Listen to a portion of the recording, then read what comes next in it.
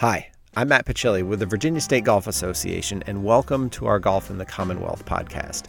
This week, we're very excited to share the conversation that Matt Smiley and I had with Lanto Griffin at the AJGA event that bears his name in Blacksburg. For those who don't know Matt Smiley, he is our executive director at the VSGA and has seen many of Lanto's successes and disappointments during Lanto's time playing in VSGA events before making it on the PGA Tour. When we established the relationship with Youth on Course, it was Matt who texted Lanto to inform him of the partnership, and Lanto was thrilled for the opportunity to be involved. This year, Lanto is pledging $100 per birdie and $500 per eagle in each of the majors and Players Championship to our Youth on Course efforts in Virginia. We've also posted pledge links online and in the Clubhouse newsletter, offering others the opportunity to pledge on Lanto's birdies, and have already raised thousands of dollars through this so far. And there's more opportunities to come, and the U.S. Open is coming up, so keep an eye out for that link, and please consider pledging. Without further ado, here's our conversation with Lanto Griffin. Lanto, so we're here at your Lanto Junior Championship, AJGA, at Blacksburg Country Club.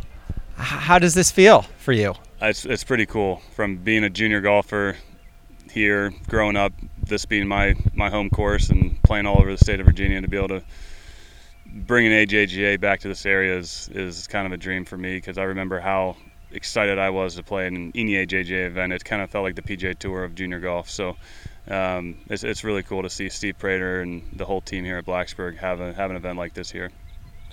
You've got to have so many memories from this golf course. I wonder if there's one that sticks out to you or a few that stick out in your mind? Yeah, I got a ton of them. I still have my lowest score I've ever shot in a tournament was here. I shot 61 here when I was 17 years old and haven't been able to break that since. But no, just all the memories of playing with the men's group here, starting when I was 14 years old, and all those 36 hole days with all my buddies in high school. So just coming back, the driving range, short game area, even the grill, locker room, it all is full circle. So how about coming back at a time when you can be here with Steve before you head out to Torrey Pines for the U.S. Open and sort of have the nostalgia and experience of being at home? Yeah, it takes my mind off of the grind of the PGA Tour. Coming home and being able to sleep in my childhood bed at my mom's house and see Steve and see all the members that I haven't seen in a while, and it's really cool. It's a relaxing week for me, and it's really cool to be on the other side of the puzzle and being able to announce some groups off the first tee and just see the excitement in the juniors' face and the nerves and everything that goes into a golf tournament. So it's nice not thinking about my own golf swing for a couple of days and being able to watch them compete and play, and then the money that we're going to raise for charity is really cool too. We were just talking about how many local juniors are playing from Virginia or even Southwest Virginia, this area. What advice have you given them, or would you give them, or what advice would you give to a 15, 16-year-old Lanto Griffin if you could do it? Hard work will pay off, and try and be patient. Don't put too many expectations and too much pressure on yourself. Try to enjoy it. I mean, you play a sport for the fun of it, and where I am now, it feels like a job some days. So I try and stress that, to just work really hard and then enjoy what you're doing. And what you're doing now is not going to dictate the rest of your life. It's a slow progression. You're going to get better and better, and try not to beat yourself up too much. You talked about raising the money for charity. That's been a huge part of your work and your time as you've experienced success on tour and on tours. Talk a little bit about sort of our Youth on Course relationship, but also the other charities that you're involved with, and why that type of work is important to you. Yeah, it's important to me because growing up, I didn't have the means to play golf, and I know what it feels like to want to do something and your family not being able to do it. So seeing all the faces down here, all the members that kind of helped me play junior golf, helped me play amateur golf, helped me play mini tour golf. There was 10 or 15 years there where if people weren't helping me get to where I am, I wouldn't be on the PGA Tour now. So another thing is I need hobbies, and doing some charity work and having your mind focused on something other than golf is really good. And there's no better feeling than helping people that that need help, and I know the feeling. I know what it's like to be in their shoes, and I want to help them. So this is a really fun project for me to work on with my team, and the Youth on course, when the VSGA came to me about that, that's an absolute no-brainer for me. Giving juniors better access to golf across the country, paying $5 to play, and then we cover the rest of it for the course is a really cool project, because when you're a kid, all you want to do is play golf, and when you can't afford to do it, it stings. So if we can help more juniors across the state of Virginia be able to play golf, it's a really cool thing.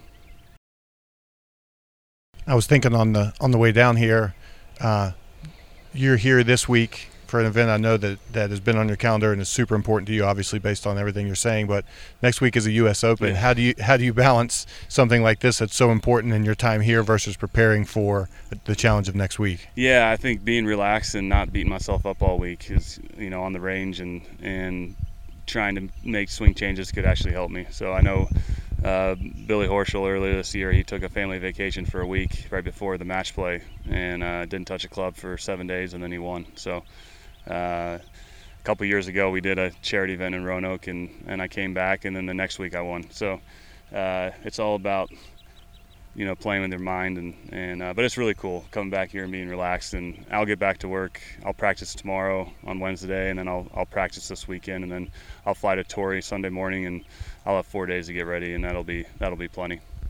What are you considering going into Torrey Pines, and what are you sort of expecting of the course? You played very well there in the Farmers Insurance with a tie for 7th.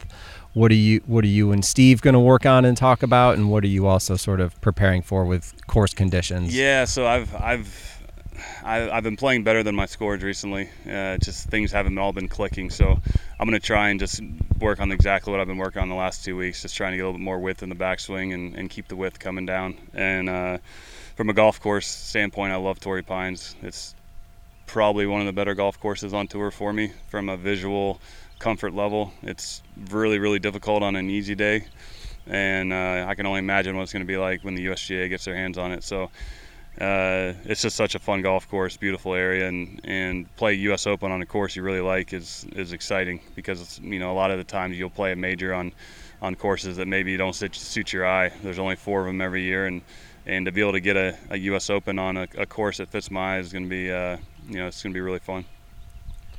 I don't think we've touched on this, but how did this event come about? I know obviously it's something that's special to you, but how did it come together with the AJGA to bring the event to Virginia? Yeah, so last year the AJGA reached out to me and basically just asked if I'd be interested in hosting an AJGA in Virginia, because there wasn't one. So it was an immediate yes, and first thing came to mind was, could we host it at Blacksburg Country Club where I grew up? And after talking to Steve Prater and Brad Ewing here and the AJGA staff, it was pretty evident that we could do it here, and the membership is completely behind it, and they're volunteers, and I've seen a lot of members out here supporting it. So it's been really cool to see over the last 10 months it all kind of come together, and then now the kids are out there playing.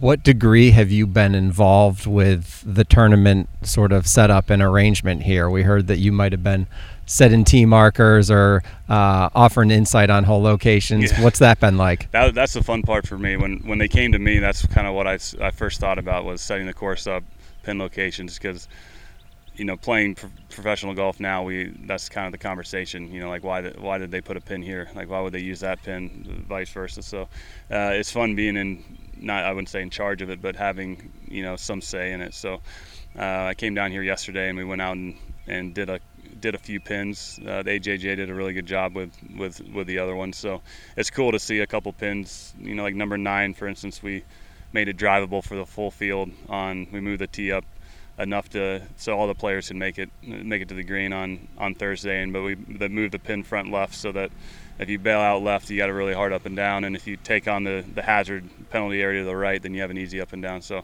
it's cool to be behind the scenes and do a little strategy, and the goal there is just to make the players think. The pins are obviously going to be easier in junior golf than college golf, and easier in college and then in the professional tour, but if we can give them a little taste of what they're going to see at their next level, that's I feel like the goal is to kind of prepare them.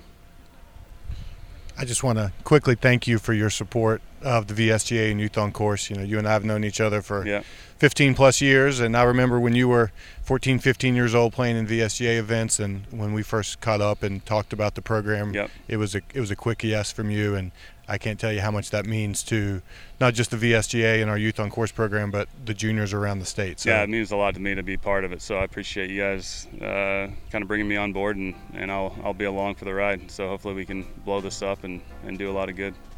Thank you so much. That's awesome. Thank you.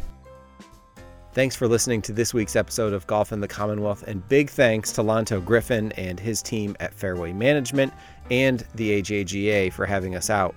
I hope you'll take a second and subscribe to this podcast wherever you're listening, and please rate us and leave a review. You ought to know by now that you need an active handicap index for VSGA events, and most of your even local member guests. So please remember to visit your VSGA member club to renew your VSGA membership for 2021, or visit vsga.org and renew online. Thanks for listening, and we'll see you in the fairway soon.